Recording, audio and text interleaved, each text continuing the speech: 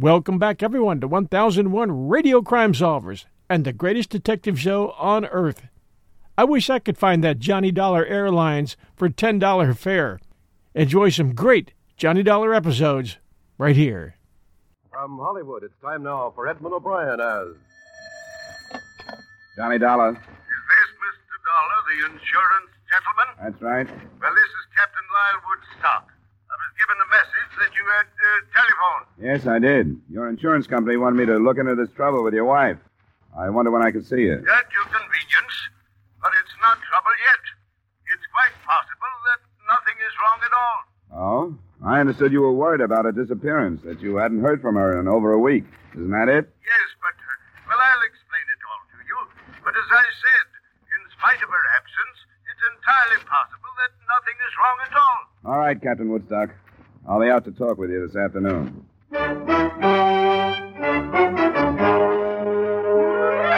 Edmund O'Brien in another adventure of the man with the action-packed expense account, America's fabulous freelance insurance investigator. Yours truly, Johnny Dollar.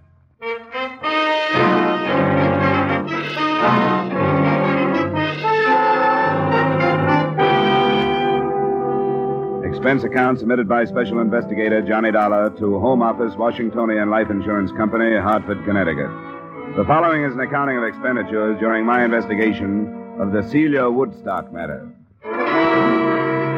Expense account item 1, $25.50, car rental and mileage to the Woodstock home off the highway just east of Bridgeport. There was a large frame house, shuttered against the cold.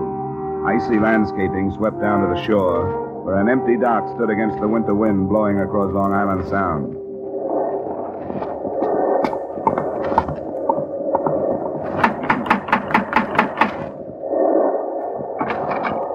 Captain Lyle Woodstock, please. Yes, you are Mr. Dollar? That's right. Come inside. Thanks. I am Captain Woodstock. Nice of you to come out. Nasty wind, isn't it? Well, it wasn't blowing like this in Hartford. Quite often windy here in the Sound. I'm afraid you'll have to leave your coat here. That's fine. I discharged the servants, all of them. Couldn't stomach their attitudes since Celia's departure. Come along. We'll talk in the library. How did you happen to turn to your insurance company, Mr. Woodstock? Yes, it would seem unusual, wouldn't it? It seems unusual that they would bother with it, unless they thought she'd met with bodily harm. But you told me you don't think so. Yeah, after you, Mr. Dollar. Thanks. I'm afraid I was guilty of a certain amount of deception when I spoke to Mr. At the Washingtonian Company? Miller, Sam Miller. Yes, Mr. Miller. Through a delicate choice of words, I'm afraid I intimated that I was frightened for Celia's very life. Sit down. Why the deception? Well, naturally, to interest them in the situation and with a purpose, Mr. Dollar. Couldn't you afford to hire a private detective? My good man, I've wasted a considerable amount of money doing just that. It was from the stumbling idiot that I received the news of Celia's disappearance. He was following her? He had been for a month, until he lost her. I'd entertained certain suspicions about Celia. What's this investigator's name? Slater. Mr. David Slater. He was recommended as the best in Bridgeport. Considering his dismal failure, you surely understand why I felt it necessary to turn to someone else. My insurance company struck me as a wise choice, since there's a large policy on her life. All right. I'll talk to this later. Now, will you give me everything you can on your wife? Description, so on? Yes, they're on the table. I brought out a few photos. Brunette. Yeah. How old? 27. Yeah, that one was snapped on Doctor's Cave Beach on Jamaica. Striking woman, isn't she? Yeah. This one was taken while we were anchored off Hilo last summer. You get around. Travel has its advantages, Mr. Dollar. Your boat? Yes, 64-foot schooner in dry dock at the moment. As a matter of fact, I met Celia because on an impulse, I put into Pia della Cuesta instead of Acapulco. And it seemed that she, too, wanted to travel. Where do you think she's traveling now? I haven't the faintest idea. I started to tell you I'd been troubled by a certain suspicion. She was in seeing entirely too much of a young doctor in Bridgeport.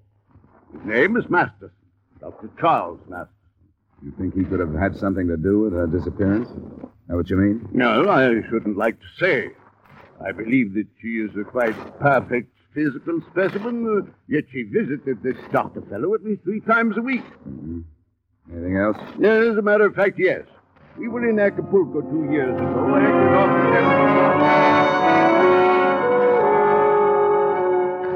The rest of the story wasn't too far from typical, although I don't meet too many of the breed. A, the 55-year-old Woodstock, captain because he owned and gave orders on the schooner, had dedicated his life to what he called adventure. And B, the 27-year-old Celia had also dedicated her life to what she called adventure. The results were a number of voyages, and finally, Celia Woodstock's disappearance. Except for the doctor, I didn't learn what had gone on between.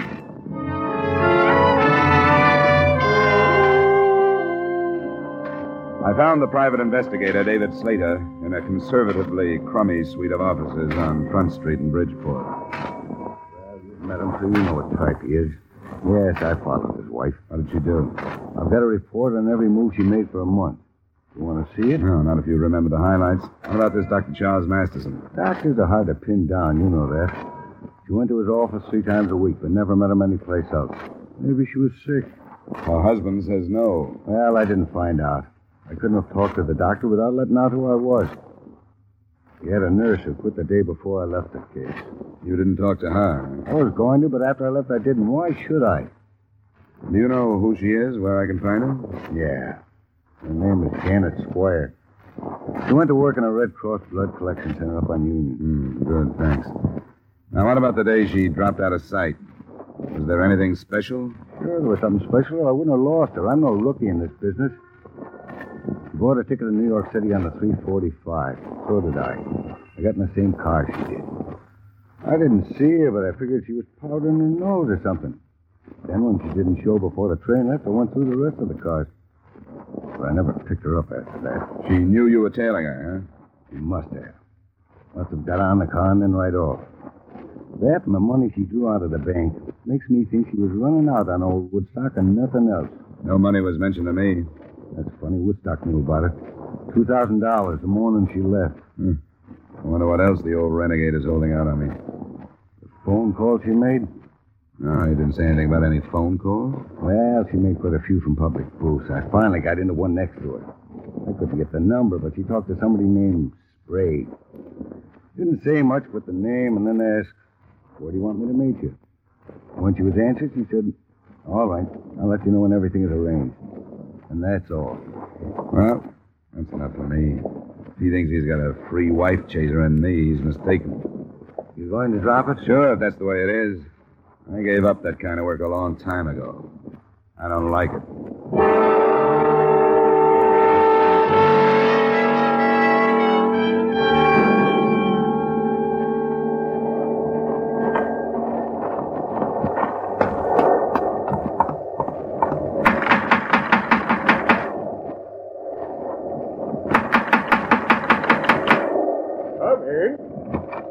Dollar cap. Close the door. What's this? Where's Woodstock? Close the door. You do anything else, I'll kill you. What's happened? Who are you? Stay away from me. I smell cordite. You fired a gun. Where's Woodstock? He's gone. You come this way now. Move down the hallway. Why? I'll kill you if you don't. You came in here. Now you've got to do what I tell you or I'll kill you. Come on. You better turn around and look at me. Walk backwards. You don't even know who I am. You're in trouble. Maybe I can help you. Never mind that. Stop now. Turn around again. Open the door and get in the closet. Now, wait a minute. Please, mister. Please do what I tell you. It won't make any difference if I kill you. Maybe I'd have more of a chance if I did. But I won't if you don't make me. Okay. Now, close the door. I heard him open and close some nearby doors, and shortly after that, the front door closed. Then I started kicking my way out. The paneling was heavy, and it caused a torn trouser leg and a scraped shin before I made it.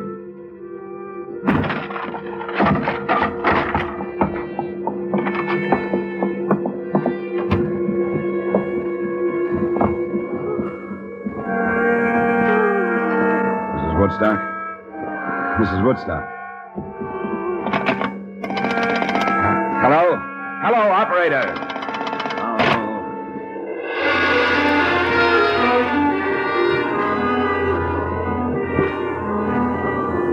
He'd given himself some more time by pulling out the phone wires, but it took less than 5 minutes for me to cover some 200 yards to the nearest neighbor, explain myself, and get through to the Bridgeport police.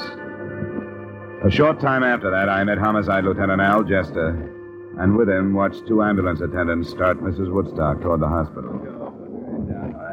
What's the condition, boys? Can you tell? It's bad, Lieutenant. Her right lung. No chance of a statement? We'll do what we can, Lieutenant.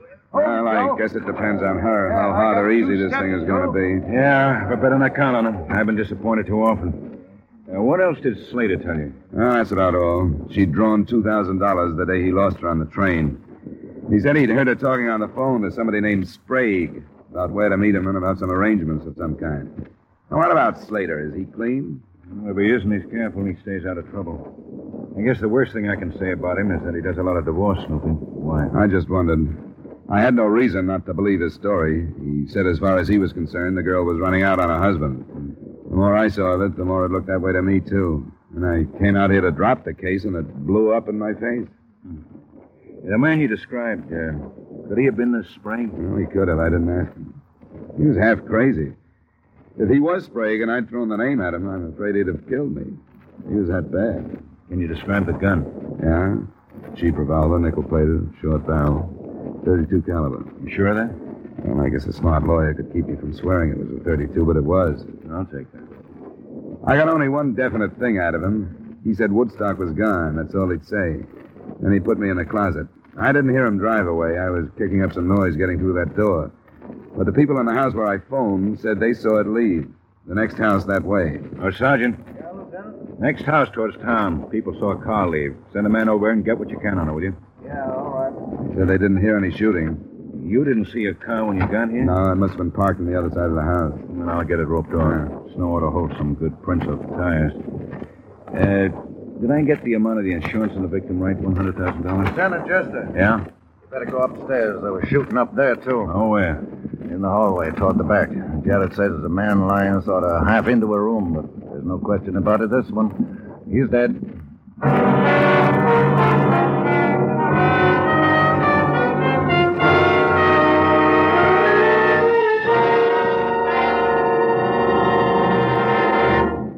We will return you to the second act of yours truly, Johnny Dollar, in just a moment.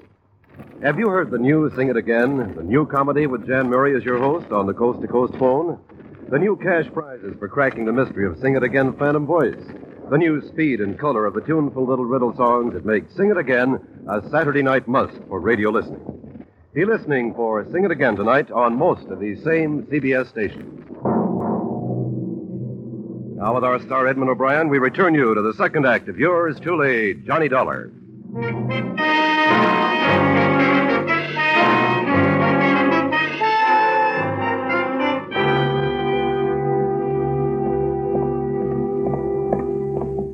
A little gloomy, Lieutenant, but I don't want to handle any of the light switches. Right back there. Oh, yeah. I see. Woodstock. Let me see. Yeah? That's who it is. Get some light on in the room. The shutters are all closed. Push the switch with something that won't hurt Prince. Yes, sir. Jockey ought to do it. Shot from behind. Here's a gun on the floor, Lieutenant. That guy told you Woodstock had gone, Dollar. He couldn't have been more right, could he? Oh, I guess not. Well, let's get out of here until the photographers show up. Neither the photographers nor the fingerprint men, nor a thorough search of the house resulted in any progress. By the end of that first day, the description of the man I tangled with had been broadcast along with a possible description of the car he was driving. The police had also put out a futile search on the single name Sprague.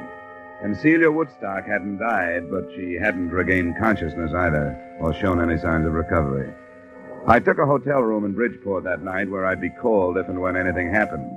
Nothing did.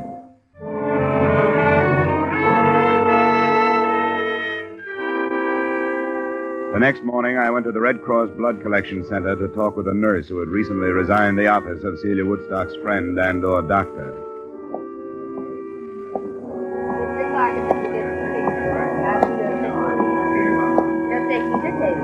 I'd come in with my mind tossing motives for murder around, motives of personal greed and selfishness and hate. There was almost almost a shock to suddenly face a segment of this country. Citizens, old ones, young ones, men and women, quietly going about the business of helping the best way they knew how. I stayed to give my own blood after Janet Squire talked with me, and I knew it would go overseas in the best of company. We can go in here, Mr. Dollar. Thank you. I'm sorry to bother you, Miss Squire, but I was told that you were in Dr. Charles Masterson's office until a short time ago. Yes, that's right. Have you seen the morning papers? No. Why do you ask? Mrs. Lyle Woodstock was shot last evening. Mrs. Woodstock? Well, she's one of Dr. Masterson's patients. Was she, seriously injured? They don't know if she'll live. Her husband was killed at the same time. How dreadful. What happened? I don't know. I'm working with the police on it. I'd like to learn as much as I can about Mrs. Woodstock. Well, I'm afraid I know very little. She was a patient, but other than that, I know nothing. Her husband seemed to have the idea that she might be more than just a patient. That there might have been romantic interest between them. Uh-huh. Was there? Well, not that I know of. I make it a point to do very little prying into other people's affairs, Mr. Dollar. Mm-hmm. Sometimes I wish I could. Do you know anything about anyone named Sprague? Sprague? No, I'm afraid I don't. I'm sorry. So am I. I hope the results are better when you start working on me. I am sorry, Mr. Dollar. If you'll step right through there, Miss File will take care of you.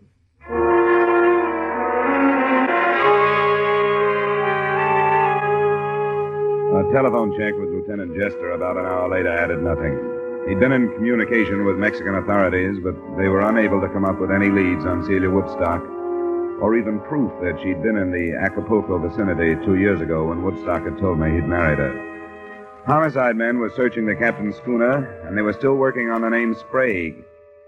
I played my last card and went to see Dr. Masterson. But, Mr. Dollar, I'm sure you realize why my name mustn't be dragged into it. It won't be if it doesn't belong there, Doctor. Why, there was absolutely no basis for his suspicions. Whatever made him say anything like that? He had a detective following her. He had an idea she came to your office too often. Then why didn't he talk to her? He did. He said something about a sinus condition and heat treatment. That's precisely the truth. I resent your attitude, Mr. Dollar. That puts us on a par. Your attitude doesn't set so well with me. Keeping your name out of this case isn't as important as clearing it up, no matter what you think. But I know nothing about it. You must have talked to the woman. As often as she was here, you must have become fairly well acquainted. No better acquainted than with most of my patients. Well, I don't ask for any more. What did she talk about? Why, the conversations were unimportant. She talked about her travels. They'd come here from Florida to have some work done on their yacht. She talk about her husband? Yes, occasionally. General things. Like what? I realized that he was much older than she was, but that she was quite satisfied with their marriage and their life together. That's what makes his suspicions of me so ridiculous. She was happy with him. Never anything about unhappiness, about leaving him? No, they were planning on a trip to South America in a few months. Dr. Masterson, did she ever mention anyone named Sprague? Sprague? Yeah, Sprague. This is one of the strangest things that's happened to me in a long time. Why? She went to pieces because of that name. Completely and helplessly to pieces. Just before she stopped coming for treatment. What happened? The last visit she made, the afternoon about a week ago. Someone telephoned and asked for a Mrs. Emil Sprague. My nurse and receptionist called in and asked if Mrs. Sprague could answer the phone. Was the nurse Miss Squire? No, she just left me. It was Miss Hall, who didn't know my patients by name. But when Mrs. Woodstock heard the name Sprague, she went into hysterics. I gave her a sedative. When she was calmed, I wanted to ask her about what had happened. But, well, I didn't. There was something about her that begged me not to. I decided to wait until she came back. But she never did. Well, it's Emil Sprague now. I'm sorry I was hesitant, Mr. Dollar.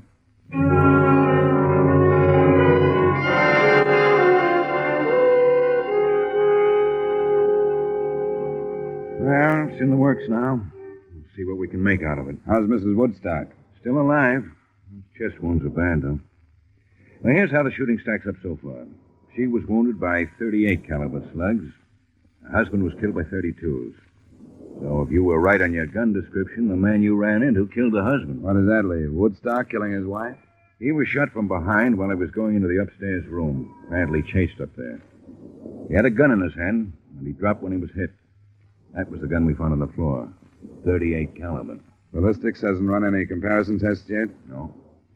I won't buy the theory. Mr. and Mrs. Woodstock seem to have been pretty happy. What about their schooner? Well, I talked to my men on the phone. Nothing yet. Crewmen are all available and with alibis. But what's all that got to do with somebody named Mrs. Emil Sprague? I couldn't answer him. Nobody could. But close to 12 that night, the lieutenant phoned me that Mrs. Woodstock was finally responding to treatment and would likely live. I was at the hospital at 12:30, but it wasn't until almost 3 that Lieutenant Jester and I were told that she was conscious and able to answer some questions.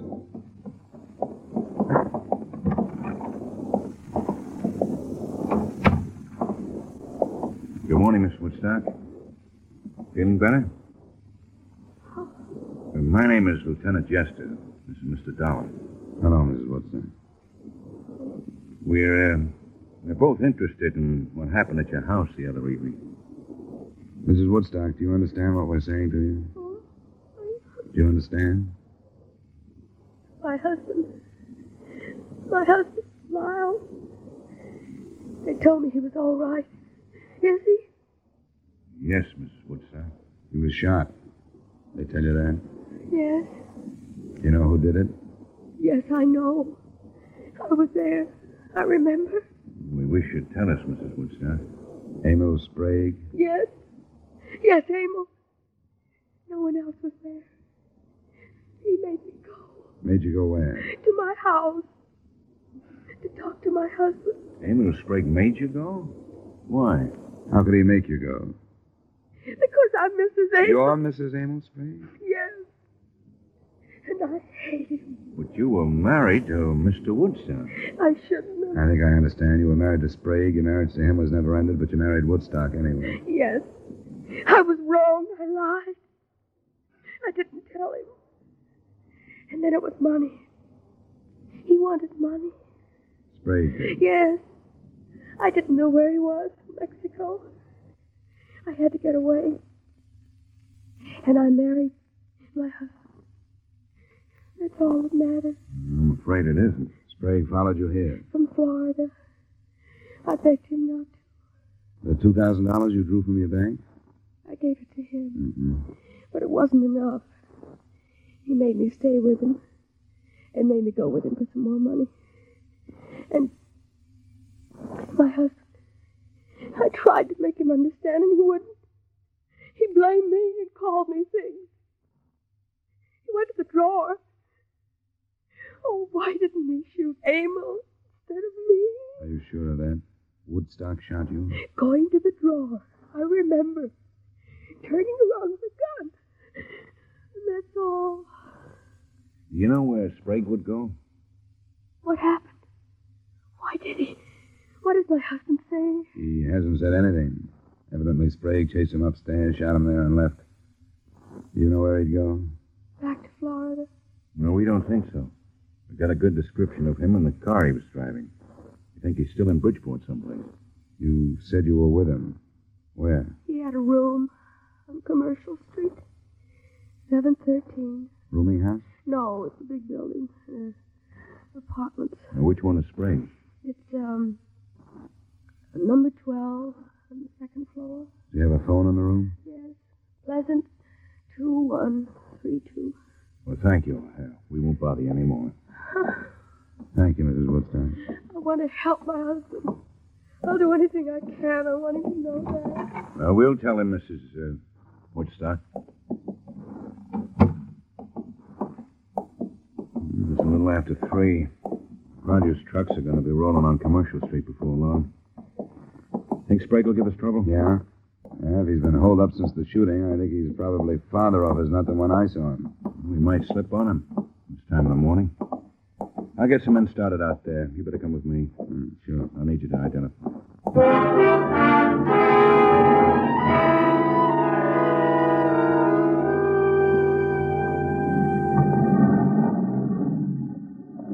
Sorry, Lieutenant. Men should be set in the back of the building. All right, Sergeant. You'll go in with me.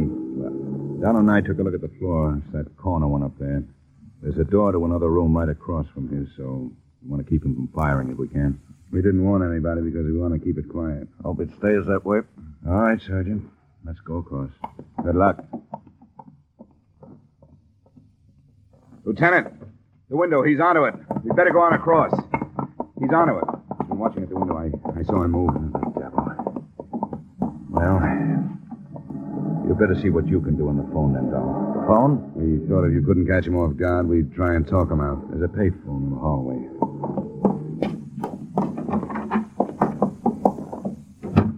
His room's just to the right at the top of the stairs there. That phone's right in line from up there. And we'll cover him. Okay, Dollar, if you're ready.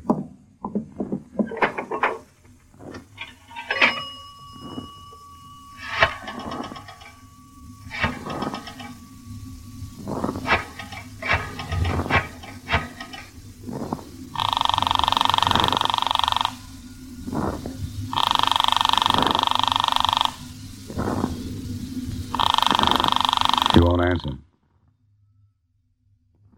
It's ringing. I can hear it upstairs. He'll do something with it.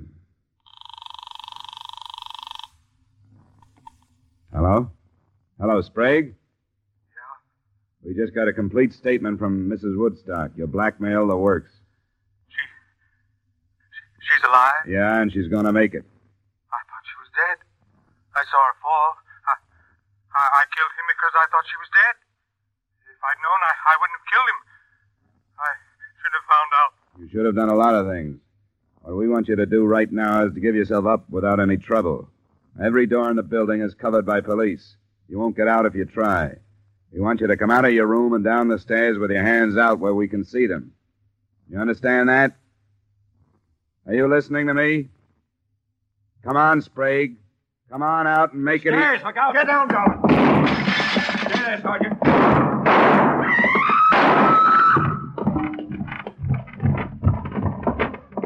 Be careful, Dollar. It's all right. Sprague? Ah. He's dead, Lieutenant. Sergeant. Yes, sir? I'll go phone in. Keep the people away as best you can.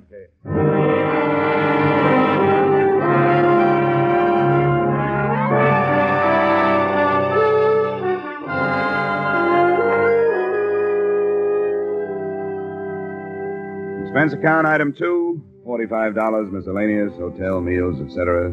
Expense account total, $73.60. Remarks? I understand the lawyers for the Woodstock estate are already measuring ways and means to cut the bigamous wife out of the estate. I don't think the Washingtonian Company has a chance of doing the same with the insurance money. Yours truly, Johnny Dollar.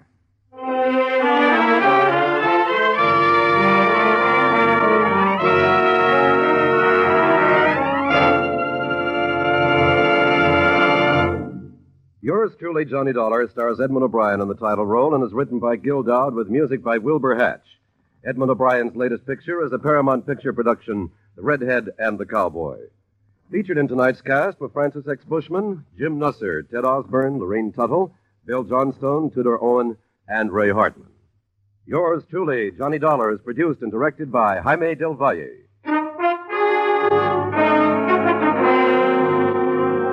This is Dick Cutting inviting you to join us next week at this time when Edmund O'Brien returns as... Yours truly, Johnny Dollar.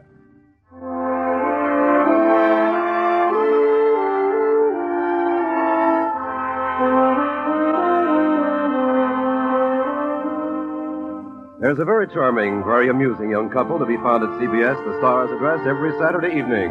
And you're invited to stop by and call on them. They're Liz and George Cooper, and Liz is played by the lovely red-haired Hollywood comedian Lucille Ball. Liz is nice and easygoing. When trouble's ahead, Liz goes for it easily. It's wonderfully hilarious. It's My Favorite Husband, starring Lucille Ball, every Saturday evening on most of these same CBS stations.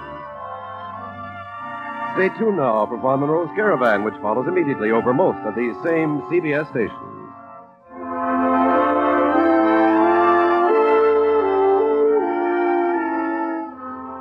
This is CBS, where you laugh at Jack Benny every Sunday night, the Columbia Broadcasting System.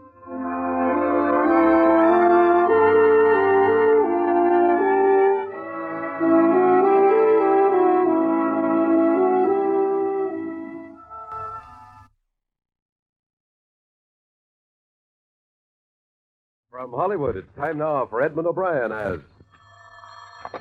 Johnny Dollar. Mr. Dollar, my name is Ed Best. I'm in the investment department of the Financial Surety Company. Oh, sure, I've worked for the company. Yes, Bruce Hardwick told me about you. I have something I'd like to have you look into. What is it? Briefly, a few years ago, we bought controlling interest in the Stanley Springs Company, an organization in the Southwest that deals in cotton and a couple of gins. I just got a letter from out there to the effect that behind the scenes, the company is carrying on illegal traffic across the Mexican border.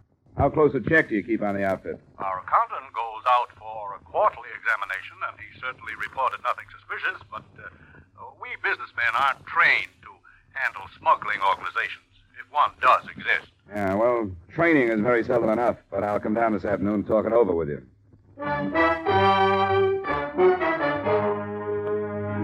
Edmund O'Brien in another adventure of the man with the action-packed expense account, America's fabulous freelance insurance investigator. Yours truly, Johnny Dollar. And as his special guest this evening... Yours truly, Olga San Juan.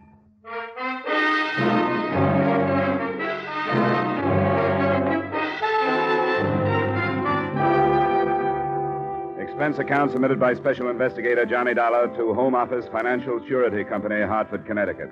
The following is an accounting of expenditures during my investigation of the Stanley Springs matter. Expense account item 1, $1.75 cab fare from my apartment to Hartford's Insurance Row and the Financial Surety offices. Mr. Best? Come in, Mr. Dollar. Happy to meet you. Bruce praised you quite highly. Oh? I know Bruce well enough to suspect he was selling me so he wouldn't have to take the trip himself. I doubt that. But be that as it may. Sit down. Thank you. Here's the letter I mentioned to you. Very brief. Unsigned. He's not generous with details, is he? No, nothing but a bald accusation. What did he call it? Illegal shipment? Yeah. What do you make of it? I don't know. Stanley Springs Stationery. Must be an employee. Maybe a crank. Yes, that had occurred to us. You have no reason to think that what he says is true, is that right? Good Lord, no. We'd had the faintest suspicions. We would have investigated them. Don't you think it'd be a good idea to turn the matter over to the federal people? After discussing it, we decided that it wouldn't be a good idea. At this time, there's not enough. Perhaps there's nothing behind the letter. We decided to carry out our own investigation first. Then, if there's basis, we'll turn to the federal agency. That was about it from the Hartford end. My only instruction was to keep secret, if possible, my identity and the investigation. Expense account item 2, $135 transportation, first by air, then by train, then by bus to Stanley Springs.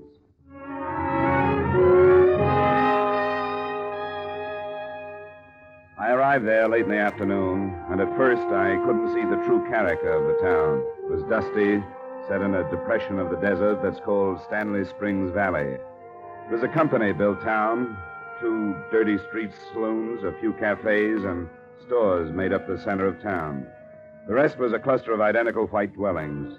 There was only one small hotel, and I checked into it under the curious glance of a dark-haired girl who knocked on the door a few minutes after I'd gotten to my room. Ah, hello. Hello. Are you busy? I know, not at the moment. Then could I come in? Sure, I don't see why not.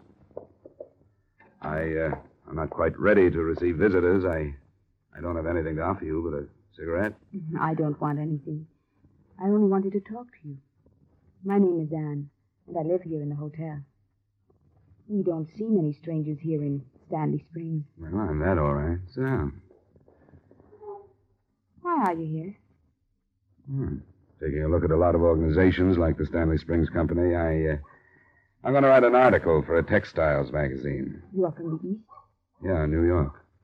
You? I lived in Denver before I came here.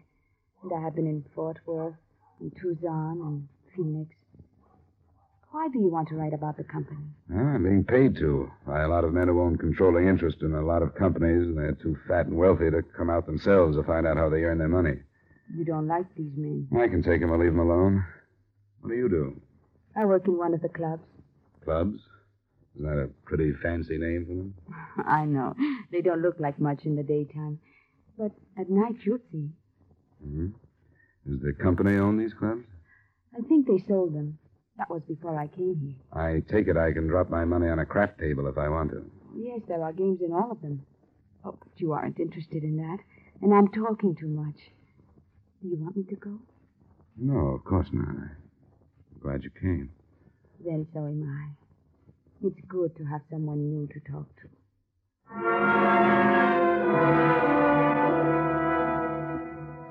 She stayed about an hour, long enough for me to learn, among other things, that her name was Anne Salivar and that she sang. It seemed to me then that she, as well as I, was leaving things unsaid. And I wondered if her warm, friendly, and seemingly honest approach wouldn't be a good method of learning why any stranger dropped into Stanley Springs.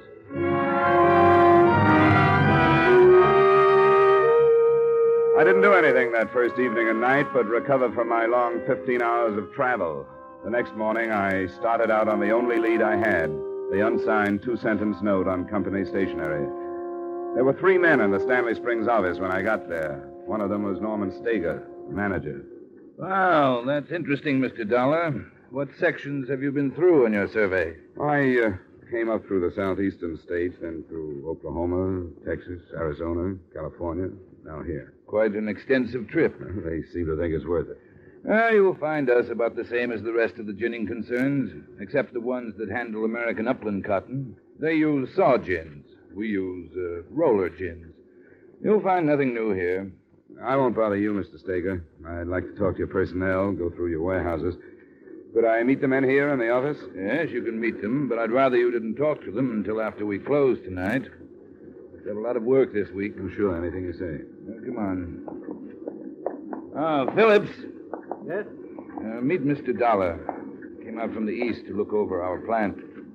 How do you do? Mr. Phillips? Phillips is our chief clerk. Mr. Dollar is going to write a magazine article. Oh, I see. I want you to help him with any information he wants, Phillips, but not until after hours. All right. Phillips is through at 5. You can meet him then. Fine. I'll see you, Mr. Phillips. Yes, that's fine.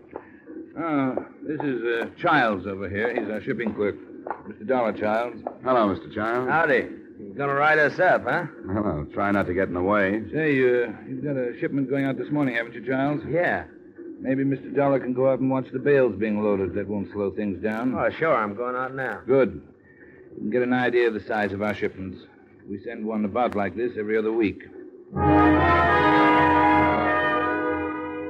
Like with the girl, there was nothing there in the office that I could put my finger on. Only things to wonder about. Like the quick look Phillips, the clerk, threw at me when I was introduced, and something about the tone Stager used with him. I went through the formalities of watching the loading operation and noting the number of bales, and then returned to Stager's office for my meeting with Phillips. How are you making out? All right, Mr. Stager. Phillips here? No, he isn't. He was feeling sick this afternoon. Let him go home at about 2:30. Oh? What's the matter with him? I don't know. Something with his stomach. I think he worries too much. It would seem like he'd have very much to worry about in his job. No, he wouldn't, but I guess it can be quite a strain if you let it. Now, me, I don't worry about anything. Well, that's the way to be, all right. I'll find him at home then, I guess, or if he doesn't feel good, I can wait till tomorrow. You'd better catch him. Maybe he's sicker than he thinks. What do you mean? Just what I said. Maybe he's in worse shape than he realizes. I hope not. Why do you say that, Mr. Stager? Well, it just seemed to me that he acted kind of funny when I introduced you to him this morning. Didn't you notice? No, I guess I didn't. I've had my doubts about him for quite a while. I think there's something wrong with him. Like what? Something about his past that he's hiding. I've even thought he may have had a criminal record. When he met you, it was almost like he was afraid you'd come out here after him. It'd be easy enough to check if you wanted to. We could phone the state authorities. Oh, not yet, Dollar. Let's wait till after you talk to him. Find out how he reacts. Lives in number 18. That's on First Street. Okay, Stager, thanks. I'll go right over. I would. Let me know how you find out.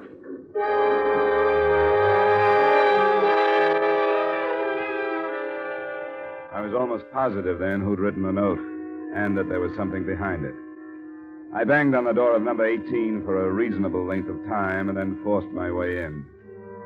Phillips wasn't there, and according to some unwashed dishes, hadn't been there since breakfast. I found only one thing that pointed someplace, a photograph of the girl, Ann Salala.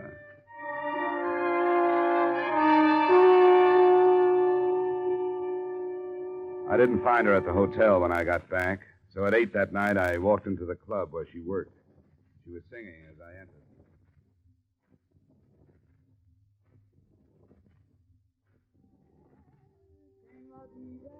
Es preciso saber esperar y callar para al cabo arrancar lo que siempre anhela el corazón. No te importe saber que mi boca besar una boca otra vez, pues no hay huellas que existen, recuerdo que no borres tú. Tu cariño me ha traído un algo, no sé qué, que no deja que mis ojos miren más que hacia ti.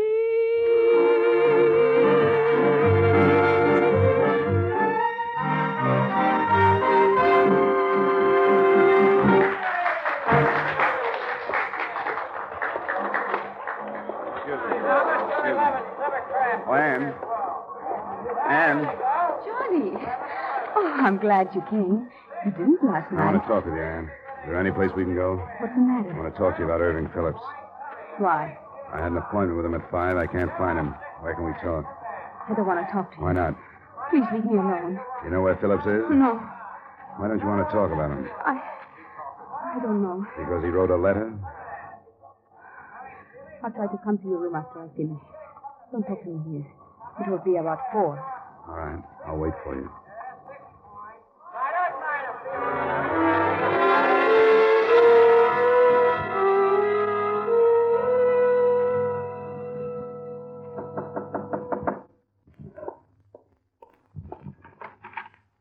You did come.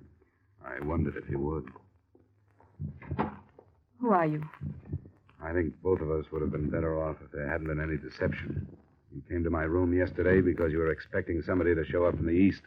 Isn't that right? Who are you really, Johnny? Who did Phillips write the letter to? You were sent here by the owners of the company? Yes, that's right. The letter got there then. We didn't know if it had been mailed. It got there. They were following Irving, and he was sure they saw him give the letter to the man. They asked him about it, and he told them he hadn't. He gave it to somebody else because he couldn't mail it himself? They were following him. And this stuff about traffic across the border is true, huh? Yes. Why did Phillips write the letter? He wanted to leave Stanley Springs, but they wouldn't let him. Because he knew about the smuggling. Yes. He didn't have anything to do with it, and he didn't try to find out about it. But he learned about it, and they knew it. So they couldn't let him leave. Yeah. How much do you know about it, Ann? It's narcotics. A cotton grower right in the border brings it up. Doesn't that put you on about the same spot as Phillips? They won't let me leave. Irving wrote the letter because the only thing we could do was to tell somebody else about it. And now you know. We'll do something about it. What, Johnny? I'm going to get word out. I'm going to call the nearest Treasury Department office. Oh, no, Johnny. This is Stanley Springs. The company owns everything, and Steger has thought of everything. There's only one telephone in town. That's in the company office. Mm-hmm. Well, I'll have to use that one, I guess. You go back to your room. I'll get word out some way. It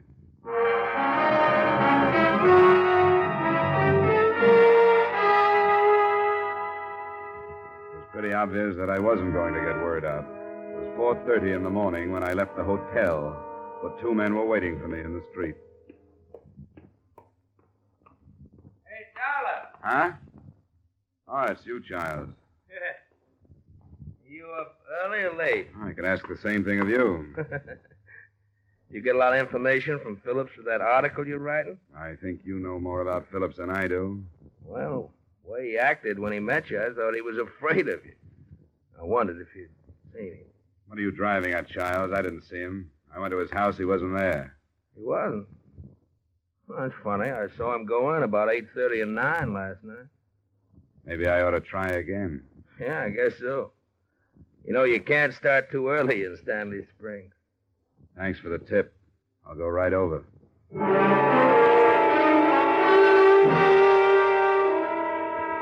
I figured it for a cat-and-mouse game. They wanted me to find Phillips, and I did. Phillips was dead from a bullet wound in his temple. The .38 revolver was still held in his right hand.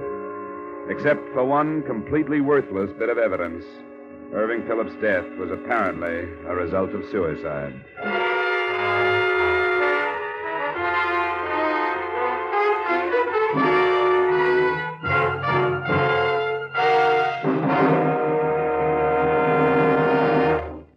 We will return you to the second act of yours truly, Johnny Dollar, in just a moment.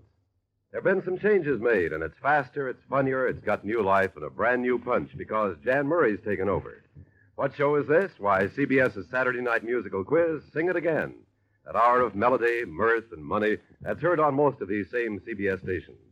Yes, Jan Murray is your new host. Alan Dale, Judy Lynn, the Riddlers, and Ray Block are your music makers. And there are still loads and loads of cash for identifying the phantom voice. Be sure to hear the new Sing It Again, starring Jan Murray, tonight on CBS. Now, with our star Edmund O'Brien, we return you to the second act of yours truly, Johnny Dollar.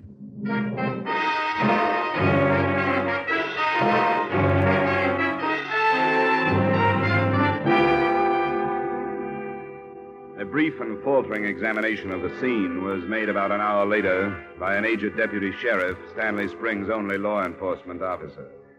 He didn't ask for a statement. I didn't offer one because I knew it would be useless. I watched the removal of Phillips' body, and then with Childs and the other man following me, I went back to the hotel.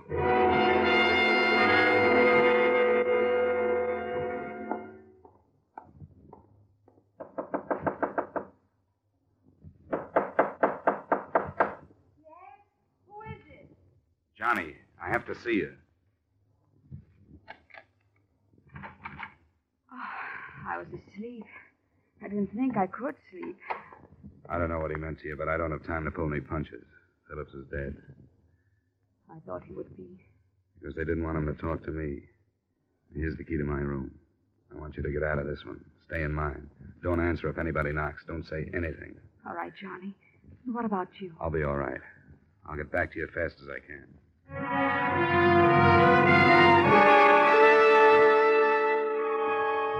With the two men still tailing me, I found an early cafe and spent some time over coffee. I knew what their mission was, but to check it, I started toward the bus station at a little after 7:30. When I got within a block of it, they started to close in, and they were ready to jump me when I reached the point directly across the street from it. It looked like I was in Stanley Springs to stay. At 8:15, I walked into the company office again. Good morning, Dollar. I was hoping you'd come in. I wanted to talk to you. About what? Why, about Phillips, of course. I told you I wondered about his past. What's behind his suicide anyway, do you know? I know it wasn't suicide, Steger. That'll help you. Why, of course it was. The gun was found in the man's hand, wasn't it? Yeah, but he still smelled of chloroform when I saw him. Chloroform? It wasn't mentioned to me. Well, I wouldn't worry about it if I were you. I understand the traces disappear in a short time. But let's understand each other. You and I know that he was chloroformed, that when he was unconscious, a gun was put in his hand, that it was pointed at his head, and somebody helped him pull the trigger. You saw this happen? It happened. But the tests will prove that his hand fired the gun. You and probably a couple of your men know he was murdered, and I know it. As far as proof goes, you're safe. For a textile writer, you seem to know quite a bit about these things. I think we understand each other now, Steger. I hope you do.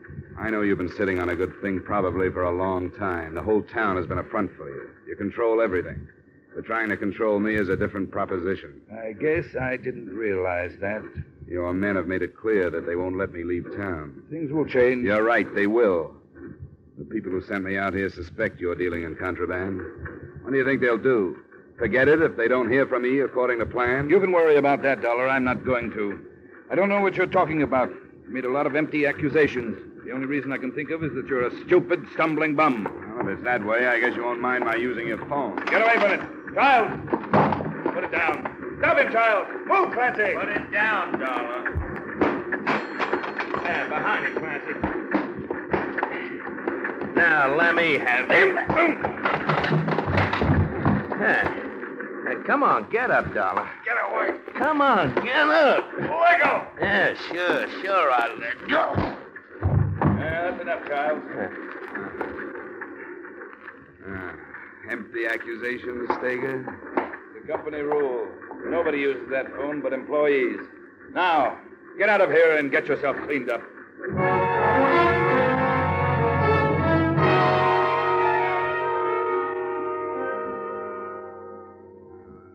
Conceit of the man that's worst of all, Anne.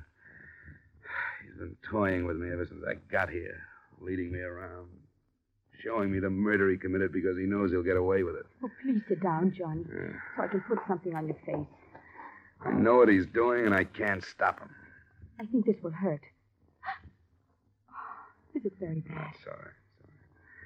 He's going to hold me here until he gets rid of the narcotics evidence. Then there won't be a thing I can prove against him. Oh, wait, Johnny. Your forehead. Ooh.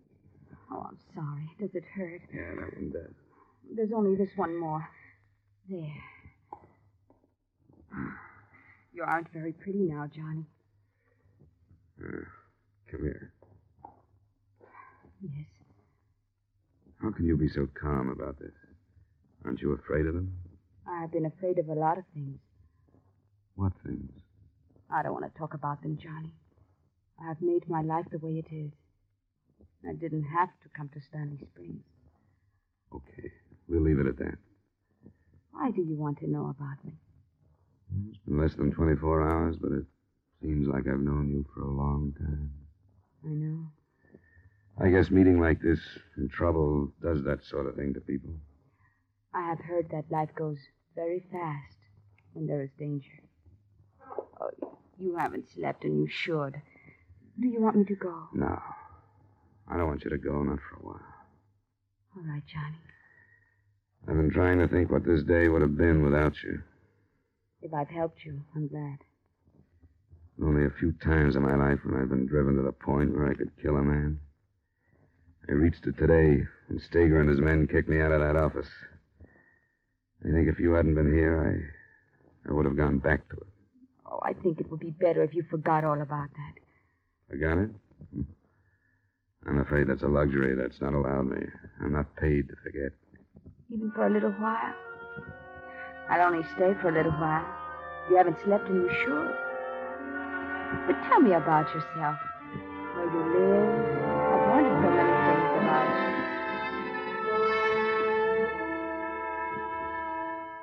That was the last time I saw Anne Salivar. She stayed an hour, maybe less. When she'd gone, I slept.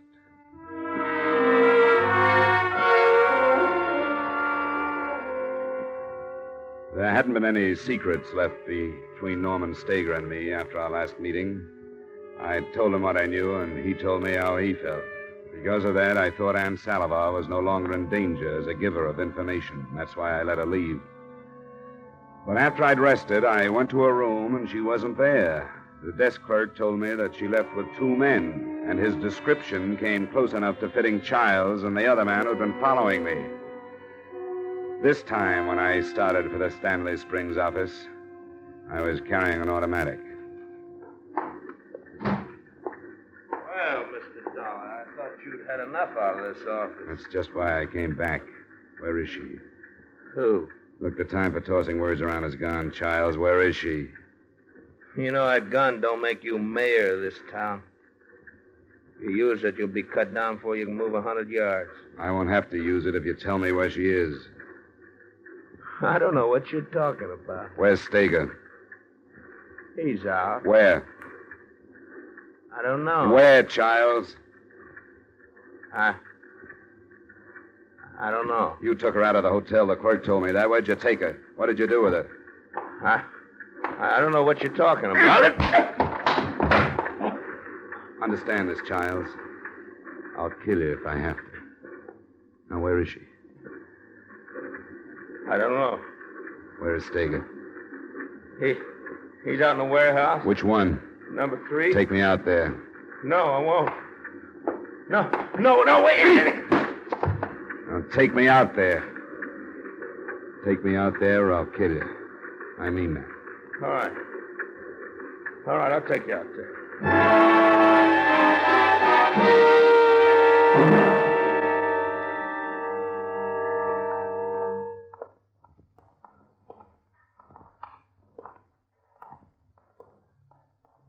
Where, child? He said he was coming here. Don't play with me. Don't tell me anything but the truth. I'm not. He said he was coming here. Steger! That you, child? Yeah. What do you want? It's Dollar. Where is he? I'm here, Steger.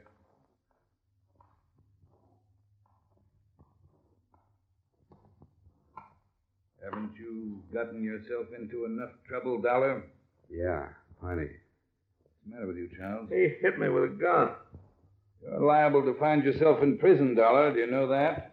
I've thought about it. Armed assault? That's a felony, I believe. I want to know where Aunt Salivar is. Didn't know you were acquainted. Yes, you did.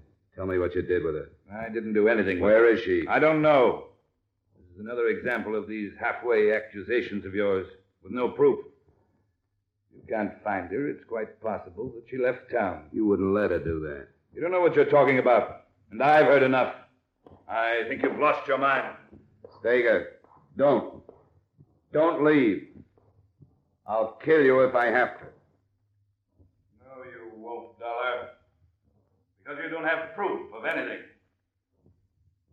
Well...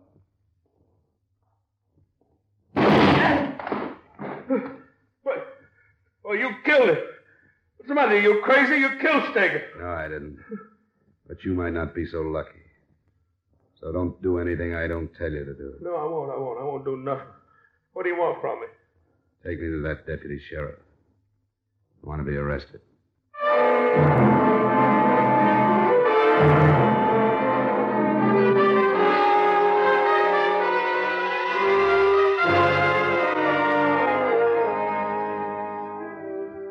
Expense account item 3, $100 retainer for a lawyer in Farmington, the county seat.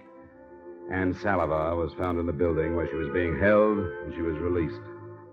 The rest of it is up to the Treasury men who moved into Stanley Springs after I gave them my statement. Remarks?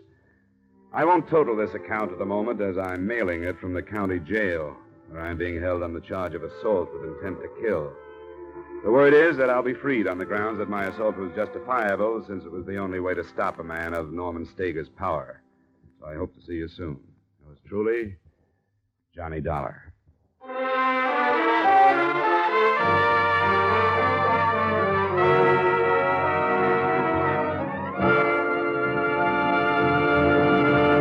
Yours truly, Johnny Dollar, stars Edmund O'Brien in the title role and is written by Gil Dowd with music by Wilbur Hatch. Edmund O'Brien's special guest this evening was Olga San Juan. Featured in tonight's cast were Ray Hartman, Bill Conrad, and Herb Butterfield. Yours truly, Johnny Dollar, is produced and directed by Jaime Del Valle. This is Dick Cutting inviting you to join us next week at this time when Edmund O'Brien returns as... Yours truly, Johnny Dollar.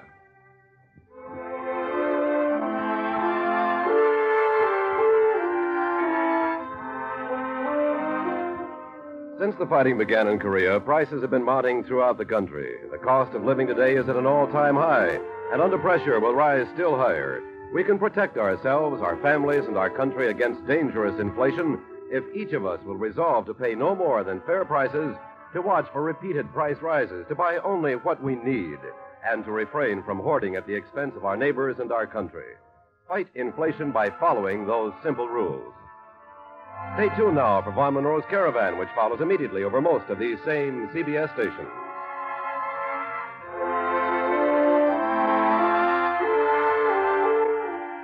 This is CBS, where you laugh at Jack Benny every Sunday night, the Columbia Broadcasting System.